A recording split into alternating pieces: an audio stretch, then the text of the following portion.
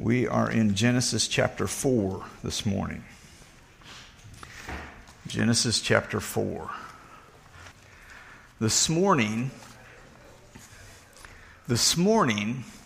if Cain and Abel were at our church and they came and brought an offering, which is different than the kinds of offerings that we give these days.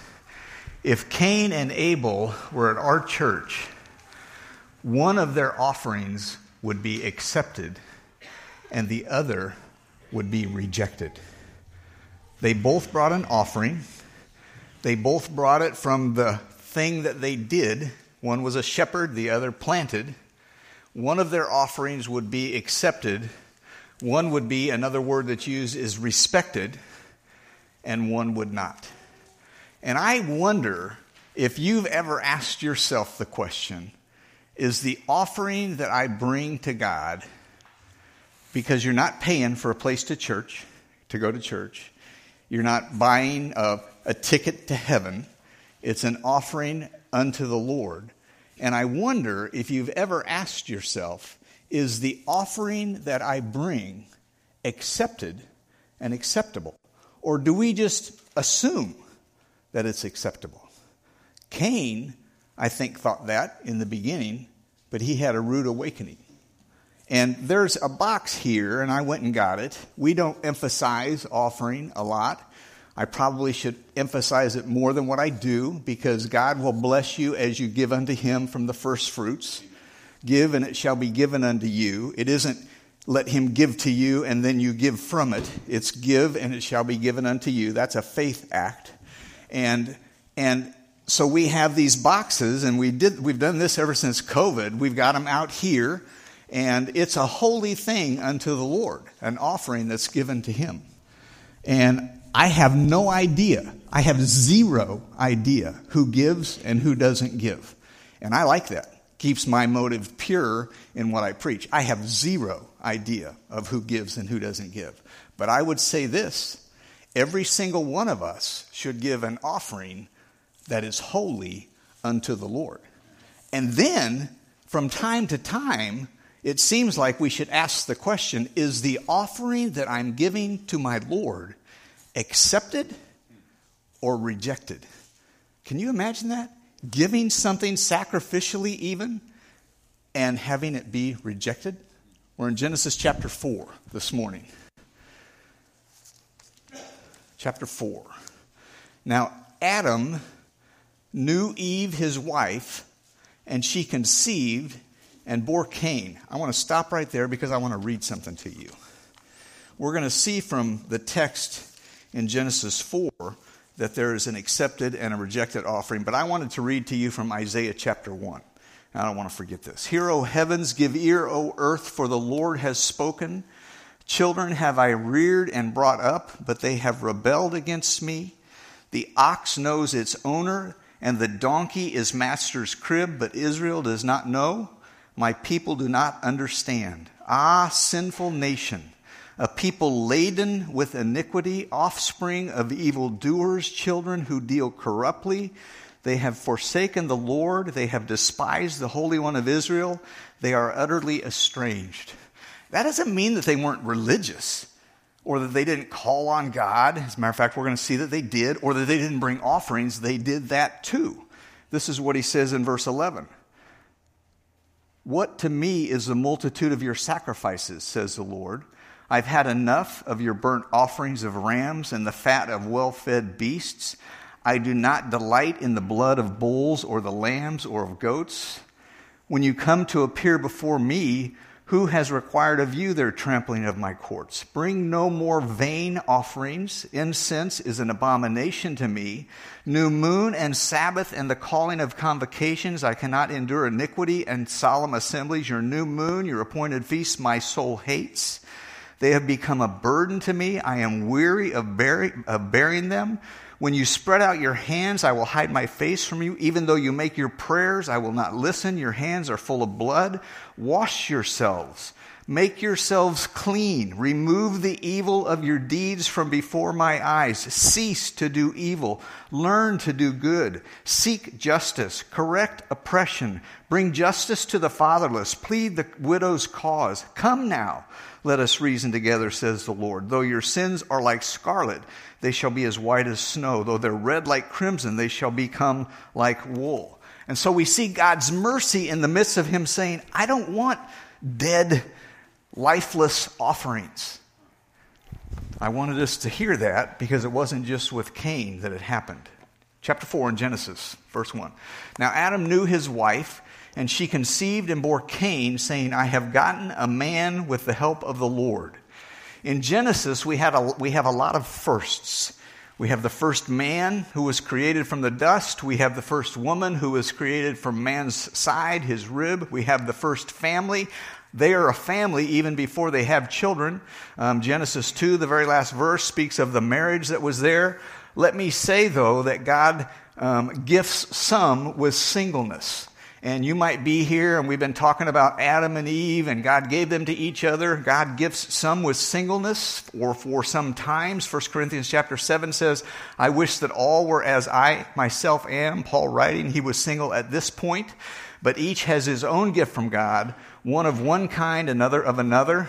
But now we have a first man, a first woman, a first family. We're going to have a first pregnancy, and then a first child. And then we're going to have the second. And then others as well. And I want to remind us that in chapter 4, sin is now in the picture. All right, the curse has been there, the end of chapter 3 as well. Adam and Eve have started on a completely different journey than what they had experienced in the garden when it was just them and God, no sin, no eating from the tree of the knowledge of good and evil. There is actually some really strong language used at the end of Genesis chapter 3. Listen to this, verse 23. Therefore, the Lord God sent him out from the Garden of Eden to work the ground from which he was taken. He drove out the man at the east of the Garden of Eden. He placed a cherubim, a flaming sword that turned every which way to guard the way to the tree of life. Very strong language. We will see in Genesis 4 the first murder, and then we're going to see the second murder at the end of that chapter. The first recorded physical death, which was part of the cost of eating from the tree of the knowledge of good and evil. Spiritual death happened. There was a separation between man and God, and physical death began to happen as well. Eve conceived and bore Cain, saying, I have gotten a man with the help of the Lord. So she acknowledges where life comes from. It's from the Lord. She acknowledges that it was with the help of the Lord. So Adam and Eve weren't godless in their thoughts. They had disobeyed. They paid a high price for their disobedience. They were separated from God. Death entered into the picture, and yet they still recognize where things come from. Verse 2, and again she bore his brother Abel. Now Abel was a keeper of sheep, and Cain a worker of the ground. Verse 3 says this, in the course of time. This seems to indicate, and we don't have an indication of how long that time was, but it seems to indicate that Cain and Abel were already older, not just children now.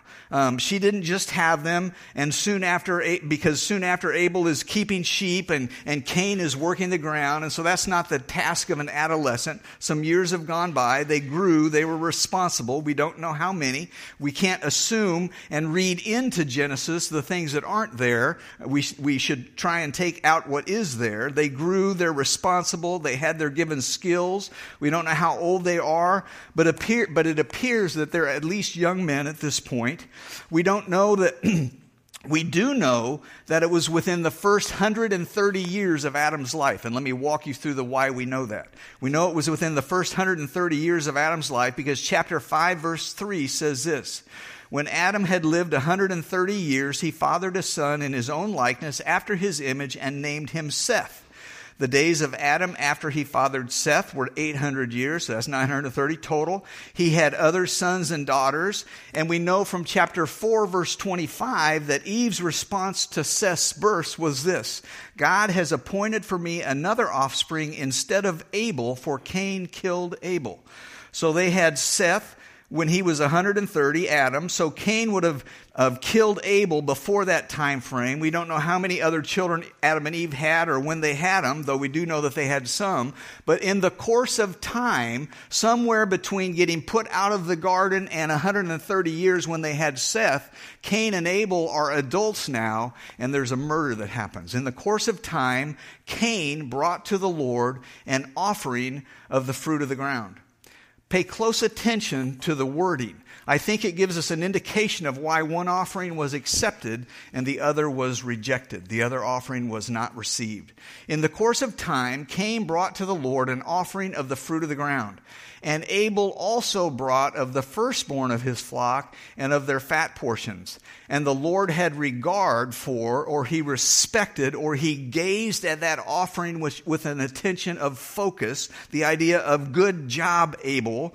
He had regard for Abel and his offering, but for Cain and his offering he had no regard. He did not respect. So Cain was very angry and his face fell. It's one of those things, and maybe you've seen it on people before, that something happens, some trauma, some anger, something, and somebody goes from a disposition, a countenance that looks okay, and instantly you can just tell that something's gone wrong. And that's exactly what happened with Cain here. The Lord said in verse 6 to Cain, "Why are you angry? Why has your face fallen? If you do well, will you not be accepted? And if you do not do well, sin is crouching at the door. Its desire is contrary to you, but you must rule over it." Let me pause right there. So Abel brought an offering that was regarded, that was accepted. Cain brought an offering that was not regarded, that was not accepted. Isaiah chapter 1 and other portions, if we wanted to read them, speak about offerings and worship and praise and prayer that was brought from Israel to God that he didn't accept. And we can find other places in Scripture where people pray and bring offerings and praise to God, and he does accept it and receive it. And so if that happened way back in the garden, and then we fast forward and it happened with Isaiah, might it be, and I don't say this in a scolding way, I say this in a let's search our hearts individually way, might it be that there are times when I make an offering to the Lord that is not accepted? And we don't want to be there, do we? I'm confident that none of us want to be there.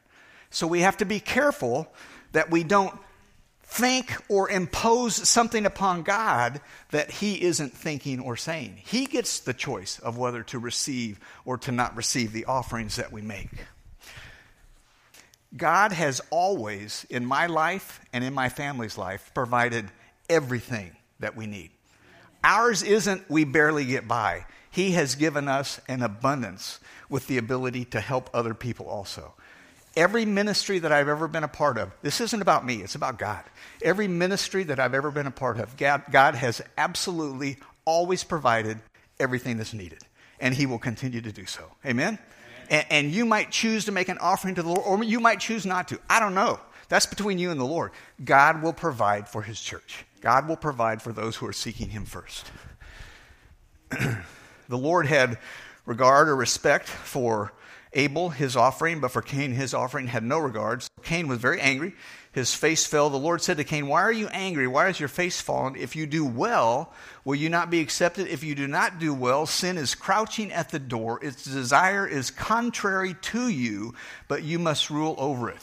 Their offering and the regard or the lack of regard thereof, one was of blood, the other was from the fruit of the ground. And what we'll find if we searched out the Old Testament is both were acceptable. There are blood offerings, there are grain offerings as well. One is described as, and I think this is key, one is described as the first fruit, whereas Cain's offering is described as an offering. Not the best, not the first, not that I'm considering God first. We don't have the instruction as to how they learned to make these offerings. God must have given some sort of an instruction or what to offer. But one was acceptable and respected, the other was not. Some have speculated that since Abel's was a blood offering and Jesus ultimately would give his blood, that's the reason that it was accepted. It's speculation. That's called eisegesis. That's me taking my idea and reading it into the Scriptures. What we should do is exegesis. Look at the Scriptures and take out what it has to say and be content with that. But some have speculated that. But we find offerings of grain later on in the Old Testament instruction. I think, this is me, I think it's more in the attitude of the offering and the portion of the offering. By portion, I mean Abel's was the firstborn. It was the firstborn of the flock of sheep that he raised. I'm going to give this firstborn to my Lord. God has given me life. God has given me the wherewithal to do what I do. I'm going to offer to him the very first of the firstborn, the first fruit, if you will. Cain's was not described as the first. It was described as an offering. It doesn't indicate that it was the best. It appears to be just some portion of what he had. And you might think, well, isn't that good enough? Well, evidently not to God. Because one was accepted and the other was not. One was regarded, the other was not. One was received and the other was not. Even when his offering was not regarded, Cain's, or respected, it came with instruction for how it could be acceptable. I think we see the mercy and the grace of God in here. If you do well, will you not be accepted? Listen, you brought this offering, and I saw your countenance fall, and you became angry when I accepted your brothers, and I didn't receive yours. But if you do well, you're going to be received as well. So we see a little bit of instruction there. The indication, though, is that Cain didn't do well. I hear grace-filled instruction given by God here, but it wasn't received. If you do not do well, he says, sin is crouching at the door. Its desire is contrary to you. That means what it wants for you is not good, but you must rule over it. You must rule over sin. Sin is described here in terms that can be easily understood as crouching at the door. If I walked over to the door and I just kind of hunker down and I wait for somebody to come in and I just jump on them and I get them. That's what sin was doing, is what God was telling Cain that sin was doing. Crouching at the door, waiting, if you will, sneaky, deceptive, ready to pounce and dominate. Sin took Cain further than Cain intended to let it take him. And sin always does that. It lies. It's deceptive. It fools us. We think we have the ability to dominate, and yet it took him further than what he wanted. Contrary, even towards you, but in contrast, you must rule over it. And he did not rule over it. And I asked me, and I asked you, what about our offering this morning? What you brought unto the Lord. Unto the Lord, not to church. I understand that we're the place where we give our offering unto the Lord. But what did you bring to the Lord this morning? Was it like Abel's? Was it like Cain's? Do you know if and why it was regarded and received and respected this morning? You've known me for a long time. I don't try and manipulate money. I resist that. I don't like that. I'm confident, absolutely, that God will provide every need for me individually and my family, as well as our church. But it would be a Cain-like mentality to think, I don't need to bring an offering of the first fruits of how God has increased me. That would be a Cain-like mentality for you or for me. And I don't know who you are or if there is anybody in here. But that would be a Cain-like mentality. Or just thinking, you know what, I'm just going to sit back and let other people and their offerings kind of carry the task of the ministry of this church. That would be a Cain-like mentality. It would be an offering perhaps occasionally, but it wouldn't be from the first fruits. It wouldn't be as unto the Lord as a sacrifice like he desires. After all, no one's going to come knocking on my door, and we're not going to come knocking on your door.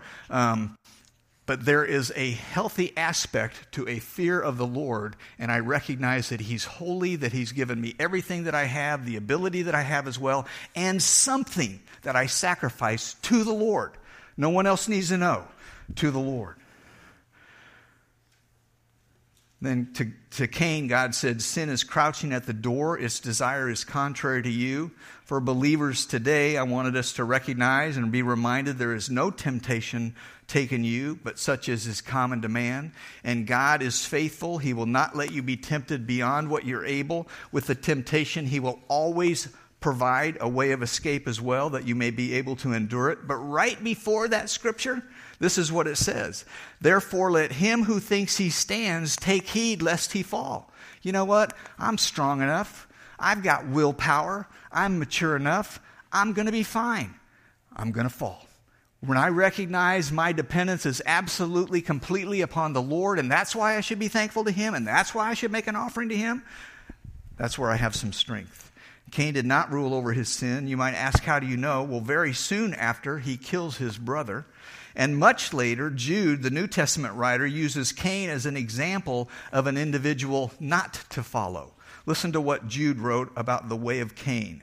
Woe to them, he says, and the them in Jude are the unredeemed, listen to this, the unredeemed that mix with the people of God. They have God talk. They quote their verses, they do their prayers, they make their offerings. Woe to them, he says, for they walk in the way of Cain and abandon themselves for the sake of the gain of Balaam's error and perish with Korah's rebellion.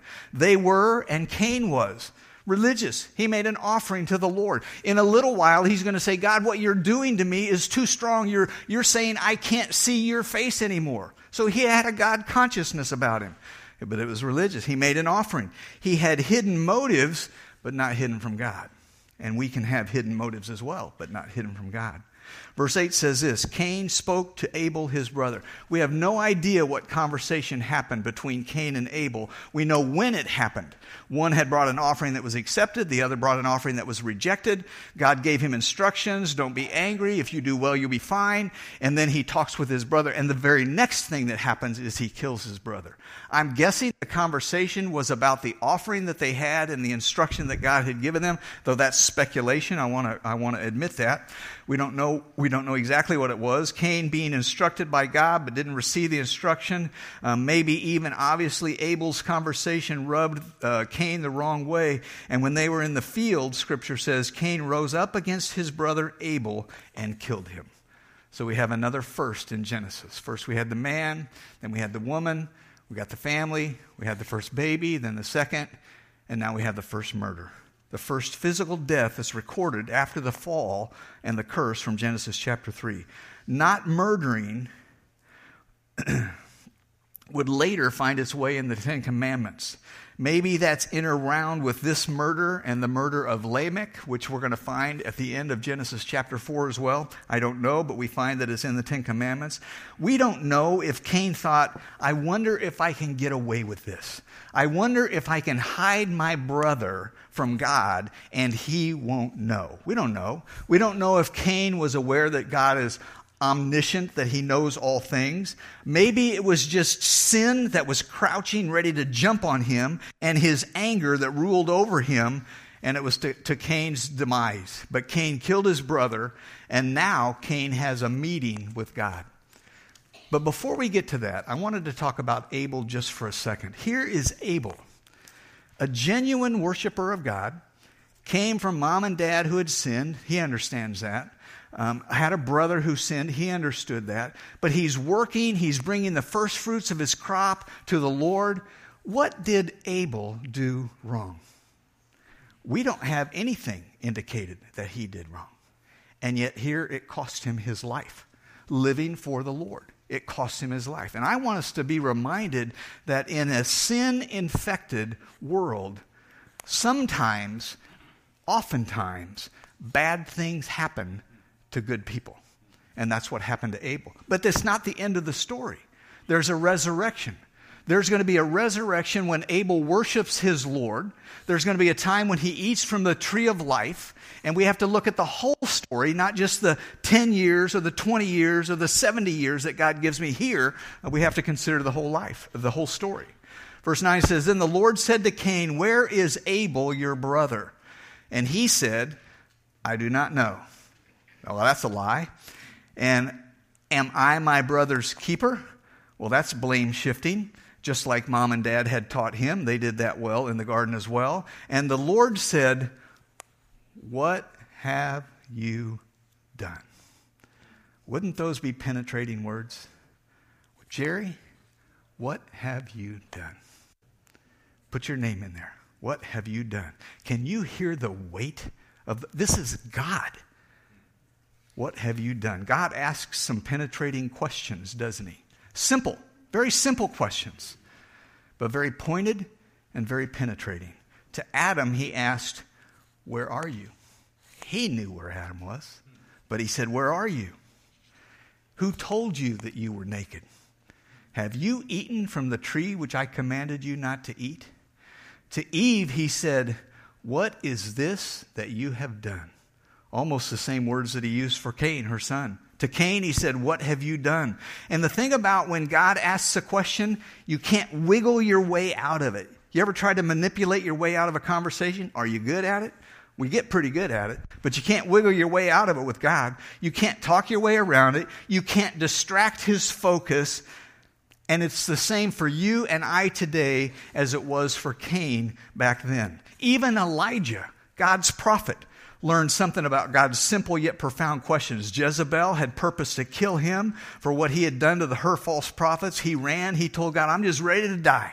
It's over. I'm ready to die. And it says in 1 Kings 19, he came to a cave and lodged in it, and behold, the word of the Lord came to him, and he said to him, listen to this, what are you doing here, Elijah? What are you doing here? You're my prophet. I'm God. I'm in control. But all he asked was, what are you doing here? He gave an excuse, and then he went to the entrance of the cave where God did some incredible things, and God didn't speak through this, and he didn't speak through that, but in a still small voice, this is what came again. What are you doing here, Elijah? You can't wiggle your way out of a conversation with God. I'm pretty good if I don't want to address a topic that I can bring up something that seems a little more important and critical, and you start talking about that. Maybe I'm not supposed to tell you that. And you talk about that, and then the next thing you know, what we were going to talk about isn't even on the table. But you know what? You're good at it also. And so are our children. We don't even have to teach them how to do that stuff. And they're good at it. God asks penetrating, simple questions. Jerry, you fill in your name. What are you doing here? What are you doing here again? If God asks you, what are you doing? What are you doing here? Don't turn up the music so you don't have to listen to him. Don't start scrolling through YouTube videos so your mind doesn't have to pay attention. Don't blame shift or work harder or ignore him. Listen and receive the instruction that he has. He's a loving heavenly Father, and he wants to help us become more Christ-like. Can it be confrontational? Yes, it can. And it can hurt sometimes, but he cares for you. And he cared for Cain. He gave Cain instruction on how to bring an offering and that it could be received well. But Cain chose not to listen. To Cain, God said, the voice of your brother is crying to me from the ground. My ears, Cain, are so fine-tuned that I can hear Abel's blood crying out from the ground that soaked it up. And now you are cursed from the ground. Sin sure seems to bring a lot of curse with it, doesn't it? It did for Adam. It did for Eve. Now it's bringing, and it did for the serpent as well. And now it's bringing it to Cain also. Don't fool yourself and think just because I'm in Christ that sin doesn't cost me anymore. Don't do that sleight of hand with yourself. Sin is extremely significant before the Lord, and he will deal with it. What are you doing here, Jerry? Now you're cursed from the ground, which has opened its mouth to receive your brother's blood from your hand. When you work the ground, it shall no longer yield to you its strength. That's how he made his living. It shall no longer yield to you its strength. You shall be a fugitive and a wanderer on the earth. Verse 13, Cain said to the Lord, my punishment is greater than I can bear. I am so sorry. And he was. I'm sure he was. But it was a little late for the sorrow. He probably was, but he hadn't heeded the instruction of the Lord. God told him, listen, sin is crouching at the door. Its desire is contrary to you. You have to rule over it. And it was crouching, and it did jump, and he didn't. And now he finds himself here. Cain had already spent the second chance God had given him. But let me be quick to say that God didn't owe him a second chance. That was mercy. That was grace. And he stiff-armed that as well. My punishment, he says, is greater than I can bear. Behold, you have driven me today away from the ground, so no longer is the ground going to cooperate and give me my livelihood, and from your face I shall be hidden. So not only is he being sent out, but you're being sent out and away, and I don't even want to see you anymore. And he said, it's greater than I can bear. I shall be a fugitive and a wanderer on the earth. Whoever finds me will kill me. Now it's a big deal. When he got mad because his offering wasn't received and he's out in the field with his brother after a conversation, it was no big deal. He rose up and he killed his brother. But now it's a big deal because it's about him. It's about his life. Then the Lord said to him, not so. If anyone kills Cain, vengeance shall be taken on him sevenfold. The Lord put a mark on Cain, lest any who found him should attack him. Then Cain went away from the presence of the Lord and settled in the land of Nod, east of Eden. Cain is accountable for his actions, and he's cursed because of them. You might think, Cain, I wonder if that's where the Canaanites came from because of the similarity of the word. Well, the answer would be no. And the reason we know that is because in chapter 6, God's going to destroy the world except for Noah and his family. And Canaan was Noah's grandson. That would be where the Canaanites come from. Thought that might be of interest to you. Cain was accountable for his action. Actions. Everyone in this place within hearing distance, whether here or online or wherever it is that somebody's listening from, every one of us is accountable for our actions also to God. Hebrews chapter 4 says this, no creature is hidden from his sight. God knew what had happened between Cain and Abel, and he knew that the blood had been sopped up into the ground. He wasn't out of eyesight for that. No creature is hidden from his sight. All are naked and exposed to the eyes of him to whom we must give an account. Jerry, accounting day. Before your Maker, before God. Put your name in there. Accounting day. Before your Maker, before God. Just like Cain couldn't hide his brother's murder, there isn't anything that any one of us can do that God isn't aware of. We don't have to confess it and let him know that it's there. He already knows that it's there. Should we agree with him? Yes, we should agree with him. Even then, while we were yet enemies, Romans chapter 5 says this, he sent Christ to die for us. That's how much his love is for us. Jesus, it says in Hebrews chapter 4, the following verse, is our great high priest. Since then we have a great high priest who has passed through the heavens. Jesus, the Son of God, let us hold fast our confession. We don't have a high priest who's unable to sympathize with our weakness, one who's in every respect has been tempted as we are, yet without sin. You know what Jesus did? Because of our sin, like Cain's, like Adam's, he became the curse for us. So there is accountability.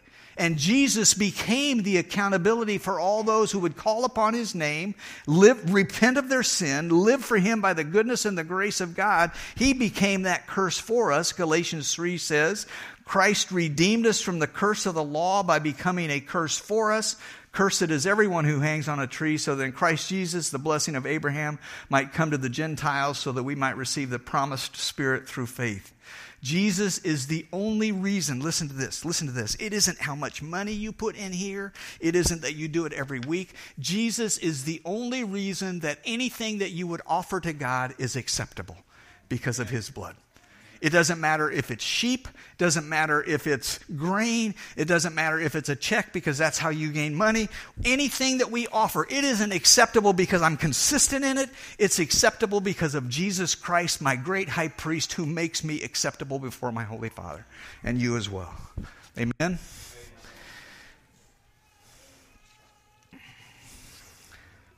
If you have not received Jesus and the forgiveness he offers, repented, seen genuine evidence of newness of spiritual life, today is the day to cry out to God. Don't resist. Don't wait for an invitation at the end of a church service. Cry out to the Lord today. Believe on the Lord Jesus Christ and you will be saved. Verse 17, and we're just going to walk through this kind of quickly. Verse 17 says, Cain knew his wife and she conceived and bore Enoch. When he built a city, he called the name of the city after the name of his son Enoch. To Enoch was born, and I want to count these generations. So we have Adam, and then we have Cain, and then we have Enoch. Verse 18, to Enoch was born Irad. To Irad fathered Mehujael. And Methuselah fathered Lamech. Seven generations from Adam to Lamech. And Lamech had 2 eyes. Two eyes. He had 2 eyes also. He had I'm just going to take a drink of water. He had 2 eyes, 2 ears. Lamech had 2 wives. It took just 7 generations from Adam down to Lamech for mankind to get that one man, one woman, leave your father and mother from Genesis 2 to get it wrong. And then you fast forward to 2023 and look at where we are. When we ignore God's word, it just goes berserk. And is there pressure from the outside to make us conform to the image of the world? Absolutely there is. But we're not told to be conformed to the image of the world. We're told to allow the Spirit of God to use the living Word of God to conform us to the image of Christ. And that's why we preach and teach and try and live one man for one woman for marriage. Morality doesn't change because God's teaching becomes unpopular, or because nations and lawmakers make different laws about who can marry whom, or because actors and artists and anybody else with a microphone use their platform trying to redefine it, or because, unfortunately, some preachers and some churches crumble to societal pressures. Mankind and all of mankind misses the mark of God every time we walk away from God's word. Lamech took 2 wives, verse 19. The name of the one was Adah, the name of the other Zillah. Adah bore Jabal. He was the father of those who dwell in tents and have livestock. His brother's name was Jubal. How about that one? Jubal.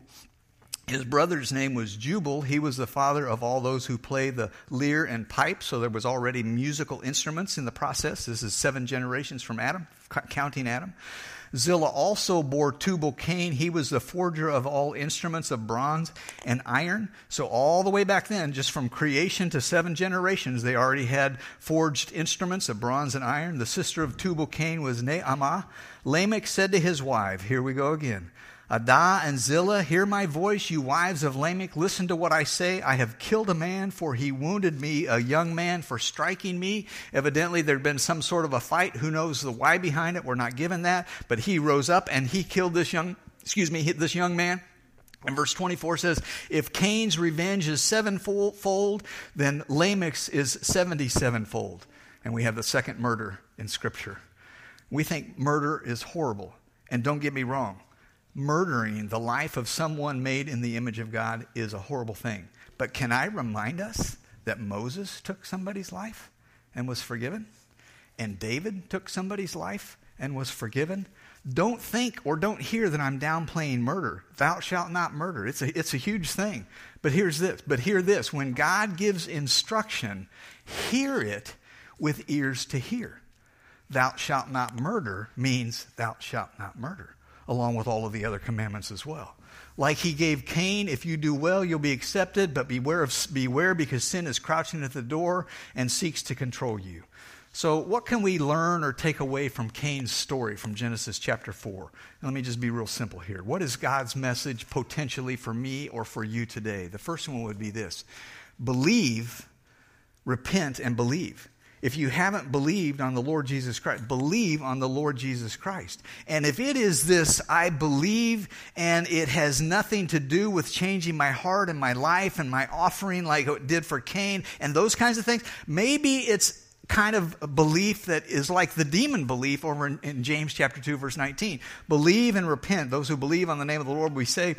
Be transformed for those who believe by the word of God. Romans 12, 1 and 2. Let the word of God transform our thoughts and our minds and our hearts. And then if I could, the last would be position yourself in a position where you can follow Jesus in whatever it is that he wants you to do. Recognizing that sin is at the door, it's crouching, it wants to jump, it wants to destroy. We have an enemy because we side ourselves with God. He is against us. Position yourself for the goodness and the grace and the mercy of God, and then stand strong in the Lord. And if something happens to you like it did to Abel, so be it. To God be the glory. It's not the end of the picture. There is a resurrection. There's a day when we're going to eat from the tree of life, and it's not about these 60, 70, 80, or 30 years that we get here on earth. So maybe we can learn a lesson from Cain. There's a couple more verses, but I want to deal with those next week when we tackle chapter 5, Lord willing. Let's pray together.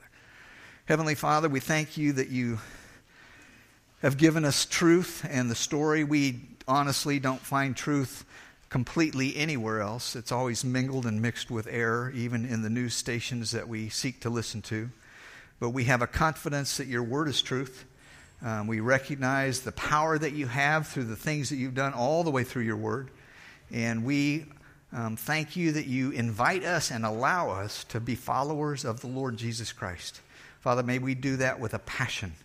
May we believe, and I pray for those that are here who have never believed or have a confusing belief, that you would clarify in their hearts and in their minds, and that there would be a positioning of, I believe Jesus died for me. And then allow your word and your spirit to just transform our mind. And then, Lord, may we just position ourselves to follow you, standing firm in the Lord. And we thank you for your word and thank you that you instruct us. We pray that in Jesus' name. Amen.